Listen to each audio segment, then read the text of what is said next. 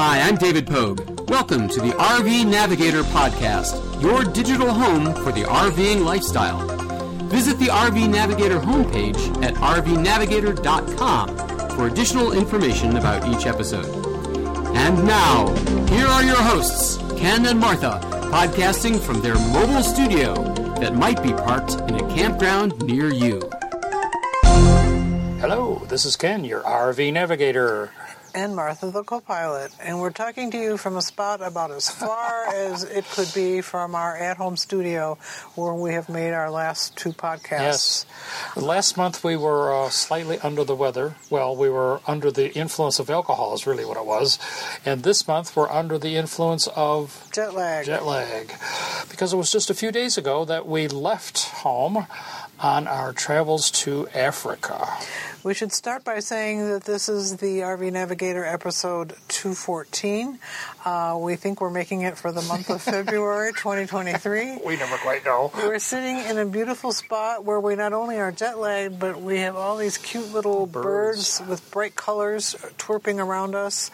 Welcome to Africa. Wow, I see two. Very nice look. Oh, I have to get my camera here. We might have to pause while I... We've left the cold weather and returned to summer. 2 days that are 14 hours long, is that right? The sun sets at... Bright sunshine, comfortable temperatures. It's a beautiful thing. But, of course, it was a bit of an ordeal to get here because South Africa is nowhere near Chicagoland. We took... First flight was 13 hours, and then we had a layover in Doha, Qatar, and then we took a 10-hour flight down to Cape Town. Now, that's 23 hours flying, and as a rule, I consider every hour of flying to be a day's drive. So if we go to Florida... It's 3 hours on the plane and about 3 days drive. So it would have taken us a month to get here? That's what I'm about to say. So to go to New York would be a 2.5 hour flight, and so that's about a 2-day drive for us. And the West Coast would be 4 hours, and so about 4 or 5 days to drive out there in the motorhome. So if we consider that as our standard, we are at a month to get here. If we were to drive, which of course you can't do. But despite this vast distance, we figure we've only come about 7 time zones from home. Yeah. So as soon as we recover from all that flying, we might not be in that bad a shape because it's just like going to Europe. A hop and a skip over the Atlantic. 8 hours is a little bit to overcome, but of course we have gone into the southern hemisphere, which means... that it's summer. The sun is in the north, and... The sun still comes up in the east, but it's an entirely different experience because we are in real summer and not just warm winter, which is what Florida is. We should mention that the route we took here was not the most direct. If you get out your globe and really pay attention to what we have just done, it's a lot of extra mileage. We try whenever we can to use the miles that we gather up on our credit card to buy frequent flyer seats, business class if possible on such a long trip. And so we had to book this trip last December, and this was the best choice available to us at that time. I'm still not saying it's a bad choice in terms of the experience, but it did add to the length of the trip. We flew on Qatar Airways. Qatar might be familiar to you from the recent World Cup, and Doha is definitely farther east than we needed to go because we were more time zones away from home when we landed there. But this was counterbalanced by the fact that Qatar is a wonderful airline, one of the most highly rated ones in the world. And when you're in business class, people treat you right. And not only hard not to like that. And not only was that pleasant, but during our lengthy 10-hour layover, the business class lounge had 2 restaurants in it, had a place where we could take a shower, a place where we could lay down and sleep. If only we had dared to. We were afraid we'd fall asleep and miss the next flight. Because it was at 2 a.m. And even if we had come more directly, we would have arrived here in the middle of the night, and then there wouldn't have been a hotel room, or we would have had to pay for a hotel that we weren't really using for most of the night. It just is an awkward trip to plan. Always things to think about as you travel long distances. So even though it was grueling, I think I'm happy with what we experienced, and I'm glad that part of the trip is over. Yeah, and using the miles on the credit card is really a good idea. As you probably remember, we have the Sapphire Reserve, and we're not taking any remuneration from them, but that card gives you 3 miles for every dollar spent on travel, so that our miles build up fairly quickly as we do cruises and safaris and other things. So that means free flying, and free flying is a real pleasure, especially when you can put it towards business class. So that's our story for that. We arrived in Cape Town, South Africa, which we'd been to before, and I want to refer you to the last time that we were in South Africa. In 2006. 2006, and of course... It was an RV trip. And of course, it was part of the RV Navigator podcast. Yep, it's there. It was one of the first trips that we did on the RV Navigator podcast. So I will try to put a link into the notes, into the webpage for episode 214, February 2023. And I will try to put a note in there, a link to the podcast in case you have not listened to every episode of the RV Navigator podcast, which I can't imagine why you'd want to. But the last time we were here, we did an RV trip. You should also put in a link to my blog, because I was blogging then as well. Okay. Goes without saying. Yeah, and it's much easier to find on your blog anyway, because it's much better organized. But on that trip, we rented an RV for about 6 weeks, and we drove through many of the things that we're doing here on a tour. So renting an RV in South Africa was an interesting experience, because just like now, we went through all of the time zones and jet lag, but at the other end... We got a set of car keys and a kiss goodbye, and we drove off down the left-hand side of the road, driving in manual. Some of the people in our group... Manual stick shift. Some of the people in our group had never driven an RV before, which really blew my mind, and off we went. A diesel, which of course is a little bit different sort of engine, and... We were on a tour, so there were about 20 rigs or so, and I think this is something that you can still do. And if you're looking for an economical way to visit some of this fairly exotic country, this is a good way of doing it. I think both Adventure and Fantasy Caravans offer RV trips. And the nice thing, even as we're looking at it now, is that we actually saw a lot on that trip as we look back on it. And you're always in more control of your schedule. And you're doing different things. I remember spending a lot of time buying groceries, which doesn't sound that exciting, but when you're in a country that's quite different from your own, it's a very interesting experience to see what food is available, to try to figure out what on earth biltong really is, and whether you would like to eat it. And here we are living high on the hog. We'll probably come home fatter than ever in beautiful luxury hotel / game houses. I don't know what to call where we are now. So we are pampered and well taken care of, as opposed to taking care of ourselves like we did on the RV trip. Yeah, well, we had to cook for ourselves. Right. We had to provide our own transportation. Do our own laundry. All those Although things. there was some nice additions into that trip that made it. It was a tour. It was a tour. And South Africa is very scenic. There are lots of interesting campgrounds, places to see, in addition to the animals that most people come to see. There's a wine area. There's the coastal area that is very scenic. Picturesque. And well worth the drive. And we had a good time. And I don't think anybody in our group had an accident. Well, one person drove under a tree limb that they didn't recognize was piercing their roof. Yeah. That was the worst experience I remember. And we had a lot of grinding of gears. I think they had to exchange a lot of shifting equipment because people weren't used to doing that either. No, and we had monkeys try to get into our... Oh, you can hear that guy? Yeah, I hope they can hear it. I don't recognize that bird at all. Well, there's hardly anything here we recognize. So right now, we have landed in Cape Town, and then we took a short flight 2 hours north to Johannesburg. Cape Town is in the south On the sea. westerly. On the sea. And it's very much of a Mediterranean climate. It was very close to where the Indian Ocean meets the Atlantic, right at the bottom, Cape of Good Hope. And so now we are in Joburg, which is at elevation, over a mile high. Surprised at that. A short flight up there. And from here, we actually are joining our safari tour. So now, when we're kind of a little late in making this podcast, although it will hopefully hit the airwaves at the right time, we're delayed because we wanted to talk about our experiences on our first safari adventure. On this trip, we will be going to various safari parks where we will be doing game drives because in the first part of this tour. Typically, when you're in a park like this, you get up early in the morning in the dark and do a game drive as the animals are waking up. Then you come back to the lodge, have a wonderful meal, take a nap, and then about 4... No, you forgot lunch. Yeah. I said have a wonderful meal. Well, you have two wonderful meals. You have breakfast and then lunch.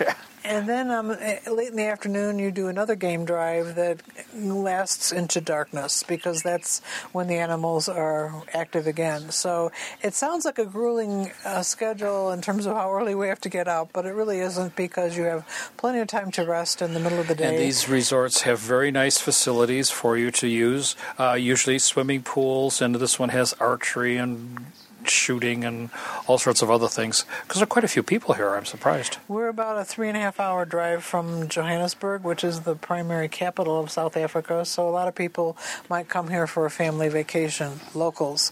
And then there seems to be an extraordinary number of Italian people who are here on some kind of a business junket who are very noisy, almost as noisy as the beautiful birds that are careening around here. And this hotel, or this game preserve, and when you pay, it's all inclusive. So we get the game drives, we get the 3 meals a day plus more in the room, and this room is spectacular.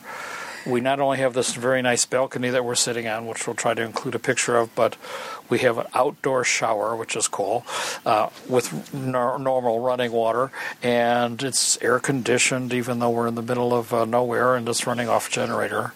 And it's just very luxurious, 2 sinks, and so we will be going to several of this type of preserve. There are really 2 kinds of animal viewing experiences in South Africa. You can either go to a national park, which is where we are now, whose purpose, as much as to show you the animals, is to protect the animals from you.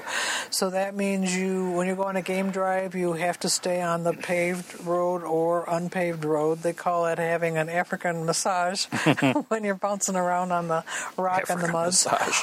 Or there are privately owned game viewing places, which we will visit hopefully as well, where the rules are whatever the owner of that place wants them to be. And from our past experience in 2006, you can read about us careening through the forest, driving over trees, not being very kind to the landscape, and being much more aggressive in terms of following the animals. So I would say if you're in a big hurry and you want to see the big 5 all in one morning, the private reserves are more efficient, but this place is much more natural, and Kruger National Park would be the primary example of that. And we spent last time about a week in Kruger National Park, and Kruger National Park is as big as Connecticut, so it's huge. And you have no way of knowing where to really go to see the animals, and if you see some, you have to stay on the road. After that, we spent 3 nights at a private game preserve, which was directly adjacent to Kruger. We did not have to drive more than like 20 miles in order to get to it. And it was of the second variety that Martha mentioned. When we got there, they put us in Jeeps, and the first day we saw... There's a golf cart going by. I thought that was an elephant, it sounded like, which would not be unexpected. The game preserve, and the first day we saw the big 5 in the first night. So you get to see a lot more, and they can stay out at night. At the national parks, you have to be in by sunset or so, and you can't leave before sunrise. And that's a lot of what the animals are most active. And we were able to follow this is unbelievable to me. We were able to follow lions through the bush that were on the hunt. And we would be using floodlights from the Jeeps that would be shining on the animals as they were hunting, and they just paid no attention to us whatsoever. We were They'd sitting be lying in in the open road. Jeeps, and we got so close to these hunting animals, we could smell their breaths. I will never forget it. Yeah. So if you are going to one of these national parks or thinking about going to one of the big-name South African national parks, I would definitely go to one of the private reserves as a starting point. Another thing to think about if you ever come here is that you profit greatly from having a guide. Yes. No matter where you are. When we were in Kruger in our little RV, working our way through the park, we never made it through that whole big park. You didn't know where to go. You didn't know where the animals hung out. Whereas here, where you're with a guide who does this every day, twice a day, they know where the animals have been yesterday and probably where they would like to hang out tomorrow, and they're much more effective at bringing you to a spot where animals might be. Not only that, but because they have radios, they can talk among the various guides, and they can find where the others have spotted the animals. And, of course, they have great delight in misdirecting the cars, the private cars that are driving through the park, as they told us this morning. You know. Did they? Oh, she talked about that. She's talked about they have great delight in misdirecting those of us who might be just driving through the park like we were in Kruger, and, you know, you'd stop and talk briefly to somebody, and they would say, oh, down to the road here, turn left, and they would be giving you bad directions. Yeah, we didn't mention that this national park, I think all of them, you can come in with your own private vehicle. Yeah, that's the national park, and just do right? it on your own as we did it with the RV. And another advantage to being in the setup that we're in is we are in large trucks and sitting up high. Yeah. Because the grass here grows about 4 feet tall, and it's very easy for a lion or most any little animal to hide in that grass, and you would even never the see elephants. them at all. So being in the right kind of vehicle, I think, is important, too, if you ever want to come. Our other trip was in October, and that's probably a better time to be here because it's before the rainy season begins. And we are now here, as you can guess, in February, and we are in the middle of the rainy season. Now, rainy season doesn't mean that it rains all the time, but it does mean that everything is growing and it is green. So not only do the animals not really have need to congregate to find water or something like that, but they also are well hidden by green vegetation. So, I don't know. They always say there's always something to see, and we have been fairly lucky so far. Yeah, well, we're just beginning. And, of course, another reason to come this time of year is all the babies have just been born. But when you're looking at 4-foot-tall grass trying to see those babies, that's a challenge. So we've had 2 game drives, and so far we have seen multiple elephants, multiple lions, tons of a flashing back of a jaguar, of a cheetah, and we've seen rhinoceros up close, jaguar up close. Yeah, rhinos, which we keep reading about being so rare. But this park, they're doing a good job of protecting them. This morning, when we headed out in the dark, we saw humongous flashes of lightning, which told us what we were in for. But every so often, you would also see a flash that had nothing to do with lightning, because all these parks are protected from poachers as best they can. And so they have hidden cameras here and there that take a picture of it's kind of like traffic cameras at home. So some of the flashes were not lightning, they were poacher protection cameras. This park has a lot of rhinos, and it's hard to believe that people come into the park and poach rhinoceros, meaning they kill them. And the only thing they want is the horn on the top of their nose. So what they've been doing here in this park is they have been like cutting their fingernails, only it's the horn that they're removing. Yeah. Anesthetize the animal, cut it off. Cut off the horn. And that makes it not appealing to the poacher, because that's what they want to take. Boy. But like fingernails, horns do grow back, so every so often you have to do it to the poor male animal again. And rhinoceros use those horns primarily for fighting with each other, and since they can't fight in the way that they're used to, they nobody wins, and they just keep fighting, is what they told us. So it's hard on the animal either way. Yeah, it's just too bad there has to be this kind of poaching. People are so stupid. Yeah, and they talked about all of the different animal parts that were used for medicinal purposes, and that it's just totally unscientific. Or sexual enhancement. Well, whatever, yes. I'll let that topic go at the moment. But from here, we go back to Johannesburg, and we spend a couple of days there doing some of the Mandela type of things and seeing that city. And then we head off to Kruger, and we will be spending the next 3 weeks or so doing every 3 days we switch to a different park where we do the game drives. And so we're going to be doing a lot of 5:30 a.m. arisals, and then this schedule of what's an arisal? Middle of the day. An arisal? You don't arise? And we aren't going to be talking about what I remember very vividly from our last experience here is that the people here are very interesting too. And when you take a tour, you are more likely to be able to be in on a performance or a meal with the locals. There are 11 different tribes in South Africa who all speak different languages and have unique cultures, which is fun to see and learn about as well. Although everybody seems to speak English so that we can easily talk to them. Yes. But all of a sudden, when they're talking among themselves, they'll launch off into Afrikaans or something else that I don't understand. So that it's easy to get around in South Africa, driving even. You can go to a gas station and get service and that sort of stuff. So it's a pretty safe place to visit. I think from the nasty apartheid days, they got a pretty good infrastructure put in by the Afrikaans, the ex-Dutch people who ran this place. And so compared to the rest of Africa, it's just easier for a Westerner to manage. So other than being a long, long way away, it is a decent tourist destination, and tons of Europeans come here. And tourism is a big industry, so you'd feel quite comfortable at all of the resorts and other attractions. The one thing that is really holding them down is this rolling blackout, which we experienced several times. We arrived at our hotel in Johannesburg, and that's the biggest city in South Africa. We, first of all, had a blackout when we were in our room, and we didn't quite understand what happened, but it was only like 30 seconds long, and all the lights and things came back on. And, that occasionally happens. And then we went down to dinner, and it happened again. And then we walked outside, and they have a huge generator, and it was running.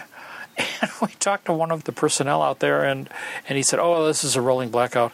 And they have a schedule about when the power is going to be on or off. Which they may or may not follow. And that everybody in the country is having these rolling blackouts. And what that means is you might lose your power for 4 or 5 hours total per day, and especially inconvenient if you don't know when exactly it's coming.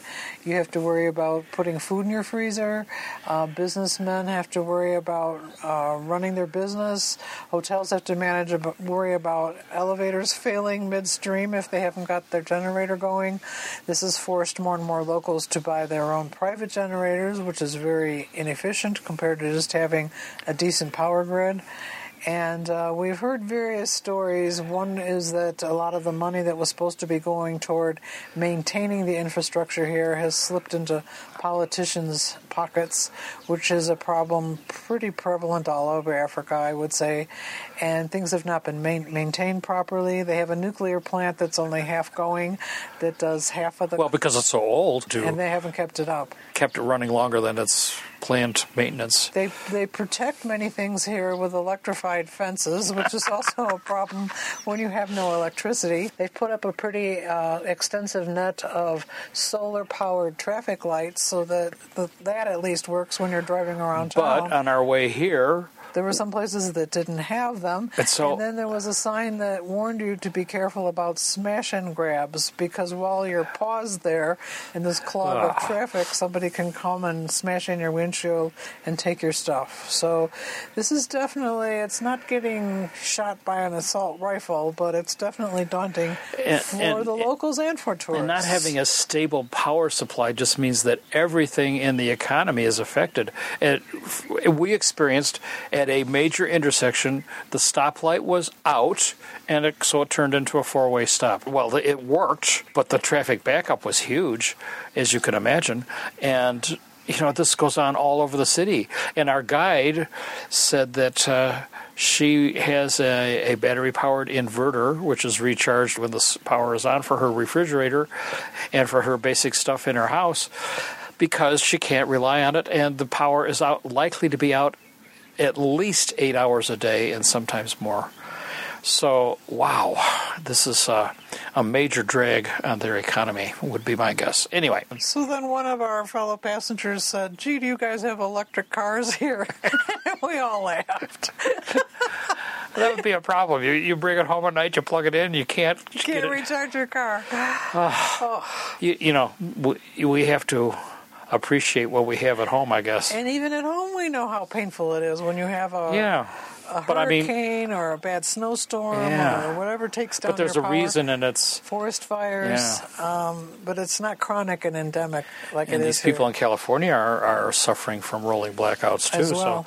So I'm not sure they have an app though. That's cool. That tells you when you're going to lose power. Maybe, assuming that you have your phone charged so that you can look at the app. Oh boy. So we do want to talk about a few things in the other outside world, don't we? Well, yes. While we were at home, the news was full of all of this, to us, new development of artificial intelligence taking over the world of writing. And people were quite consternated about what it meant, and were all the people who make their living writing going to be put out of work, just like people in other fields have been eliminated by technology? How good was the writing? How well did it work? How could you tell writing that a human being wrote from a writing that a person wrote? And this was about the time that I was beginning to start my next blog for this trip. And so I had fun experimenting with the website called ChatGPT, and it has a web address. And this is free, on there. And you can have it write stuff. And it's quite popular right now because I'm certainly not the only one doing this, and you sometimes have to wait a bit to get on because it is so popular, but you just do a simple account with your email and your username like you do for anything else, and away you go. So my first experience with this, I took a paragraph I had already written to put on my blog for South Africa, and I asked it to make my writing more humorous. So I'm going to read to you what I originally wrote. It's not very humorous. Since the holidays ended, we keep running into friends and neighbors who ask us why we are still here. They say we are usually gone by now, and they are right. But this winter we're doing something special that will leave our motorhome sitting lonely in the parking lot and us returning to summer after a 32-hour flight. It's been good for us to experience the cold, dreary weather once again. The first time since we retired. Florida is often so lovely when we are there in the winter, I sometimes ponder moving there. But there are many things about Florida that I do not like, especially the high humidity. So then I return to the idea of keeping our Illinois home even when we can no longer zoom around the world. Now I am wavering once again.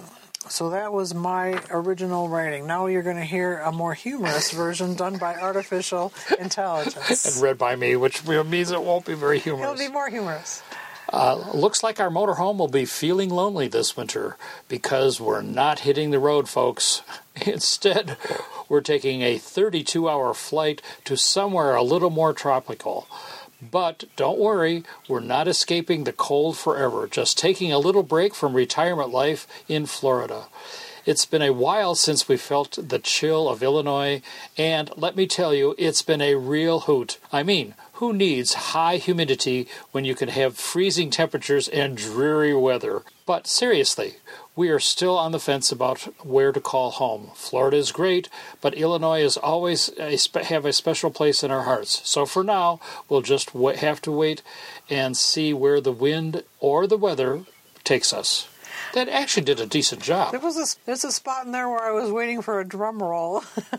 Seriously, folks.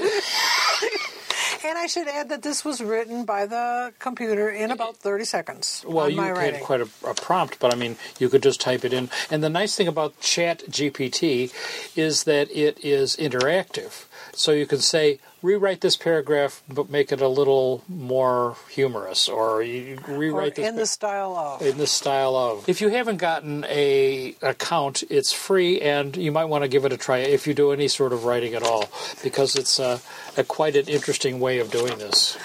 Now, as ex-teachers, especially in my case, ex-English teachers, we are quite consternated at the thought that we would be asked to evaluate students' writing and to determine whether it was written by a computer or written by the student. Yeah. Now, with currently, you probably know how your students write, and you might be able to tell the difference. But down the road, when a new student comes into your classroom, you have no idea what kind of a writer they are. So the other thing I did with these two paragraphs we just read you is I ran them through another website, which is meant to help teachers and educators determine the real from the AI.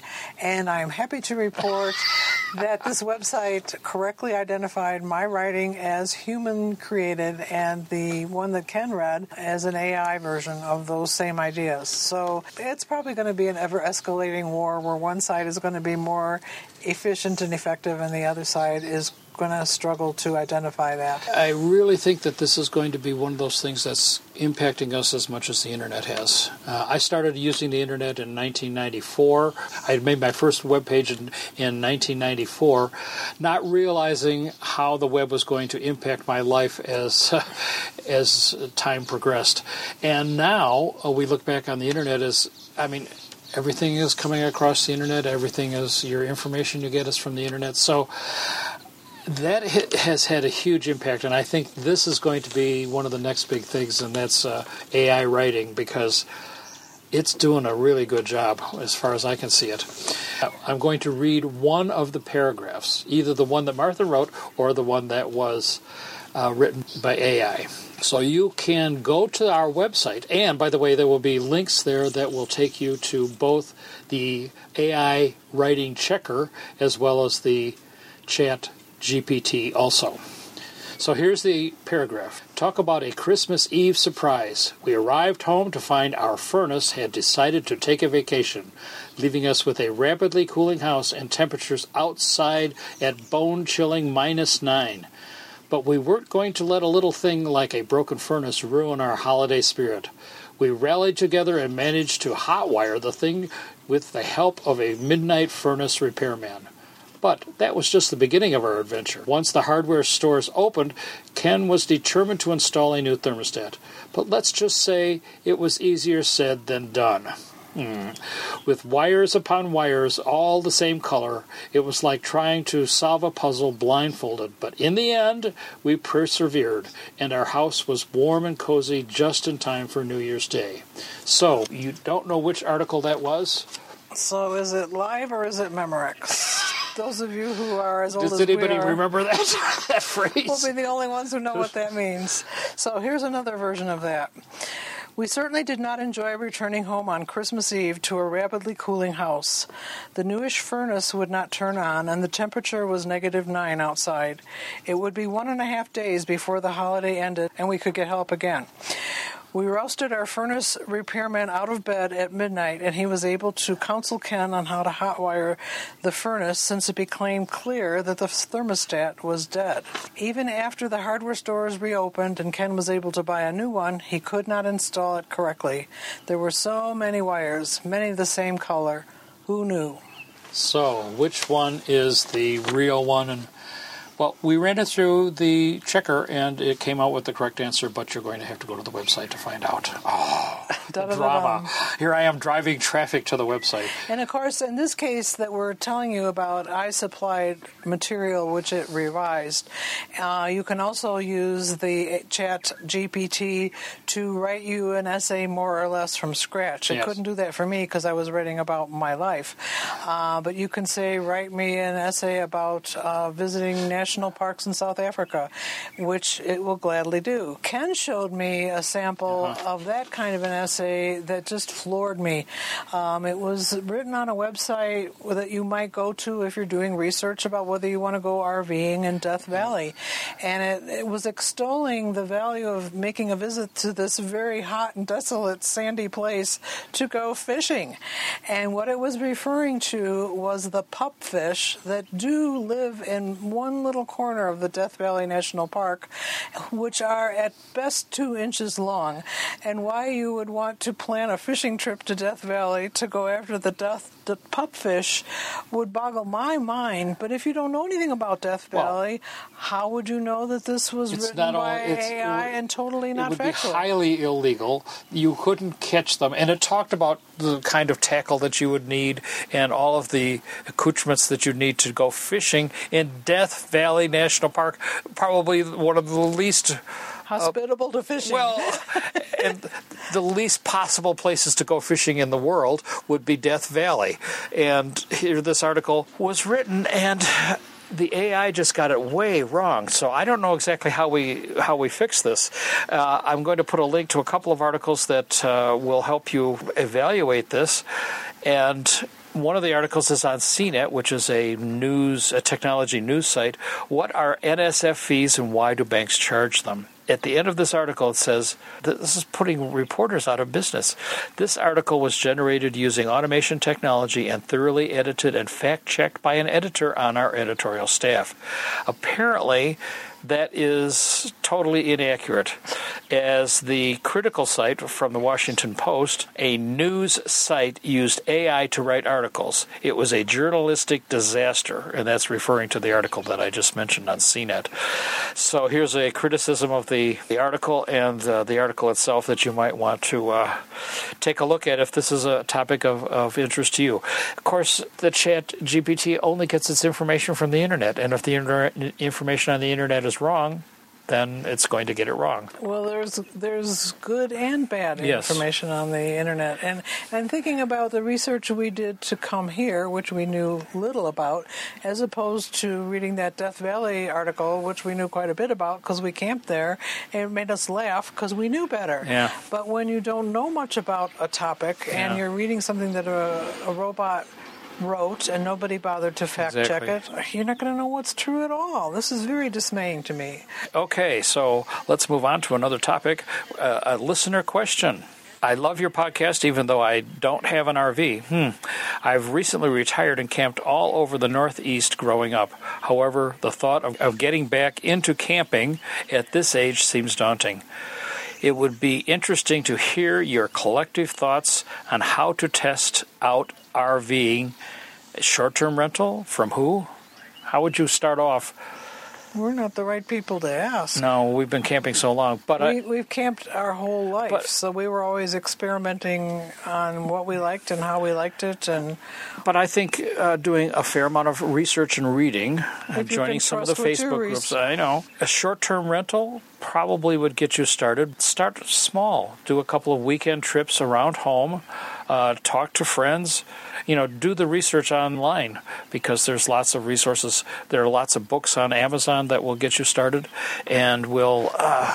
What about that guy you watch his video that's an RV salesman? Josh, the RV nerd at Bish's RV. Of course, this guy is sponsored by a RV company. He sells RVs, so he has sells an agenda. RVs. But he provides you with lots of good information on what to look for in an RV, plus the fact that he reviews and shares the review of the RVs that are coming into their lot. I do have some...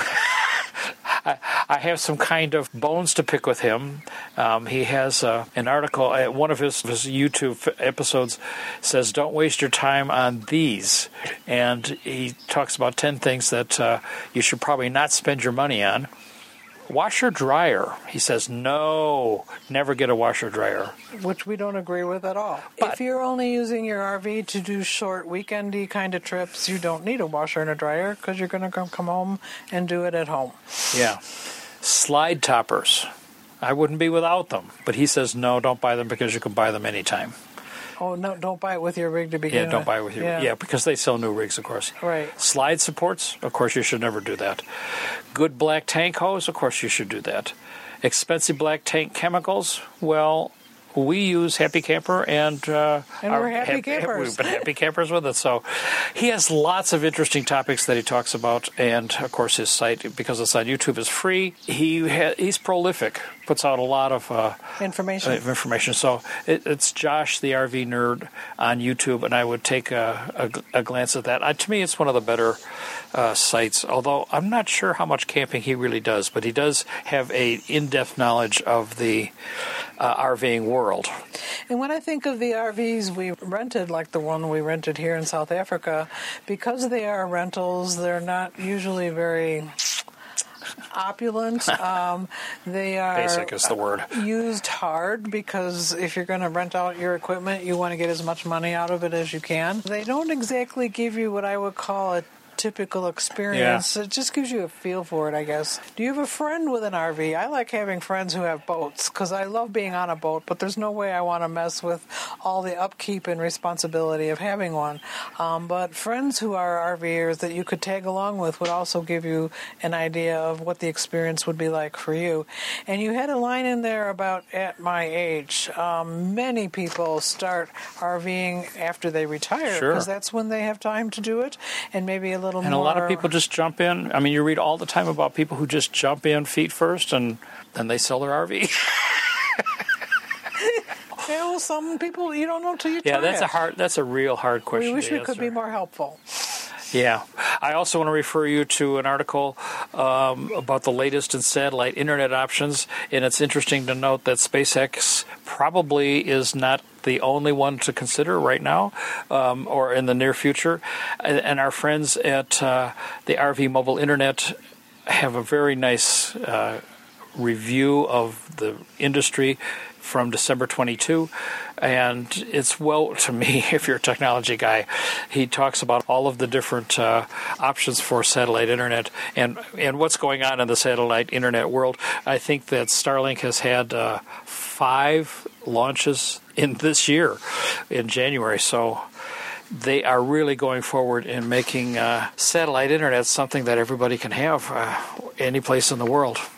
I read an article today about they're trying to infiltrate Iran so that those people can get more information so you give them, that isn't driven by the mullahs, because that country is up in arms as well.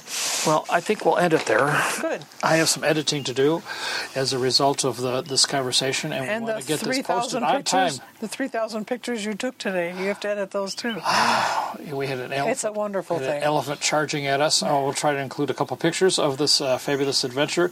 And as always, dear listener, even though we're on the road, we're more than happy to communicate with you via email this time.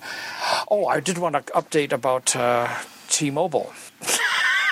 She has nothing to say. Do it. I wanted to update you about T-Mobile. It has worked as promised. So far. It's been very handy to have our own phone number as we travel. When you put a SIM, a local country SIM in, you get a phone number in the local country, so that you have to then just notify people who would care to call you. You have to notify people, right, of the change in the phone number, whereas our phone number from home just works. And this is very nice when you're doing travel with on your own, and you have to communicate with people. It's nice to be in advance to tell them what your phone number is. Like, we had the issue with our taxi driver not meeting us at the airport to pick us up, and we had our own phone number, which I gave to them from home, and they could contact us that way with a change. Tell us what was up. And tell us what was up. So if you're traveling on your own, it's really nice to have your home phone number that you have given them back in the United States, because then they can contact you on that number. In my mind, the issue still will be, because we're going to be away for a good 2 months, will we at some point exhaust the data allotment? So I'm trying very hard to be thrifty, but I love using a phone for navigating because I'm always lost, and I'm afraid that I may run out of data because of that. And this is the first time that you have had your phone So I could do it myself. Yes, other than doing Wi-Fi calling, which is okay, but it's not usable when you're outside of Wi-Fi areas. And I should add that it's really too soon for me to say this, but my impression here in South Africa is that most of the Wi-Fi is pretty available and pretty good. More and more we're finding Wi-Fi to be very common and decent Wi-Fi.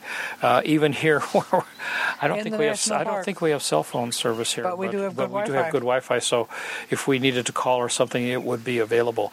That's a major change in the tourism industry. In the middle of nowhere, we have decent Wi-Fi, and I have no idea how we got it. But we do have good cell service, too, and T-Mobile has provided that. And so we've been pretty happy with that transition as of now, although we have not gotten the bill. No, it's too soon to say. I could have said this. Stay tuned for our final review. Yeah, but our old Verizon accounts, you had to let them know when you were going, and it cost you $10 a day per phone. And so that was a major commitment, and this has not cost us. This has not cost us anything extra. So, in the coming month, we will be headed back to Cape Town, frankly, after 3 weeks in the Safari Lands. And then we will be, by the next podcast episode, we will be on a cruise. Still in South Africa, which will be visiting some of the coastal cities of this very large country, really. So, with that, we hope to hear from you, dear listeners, and please keep in touch with us.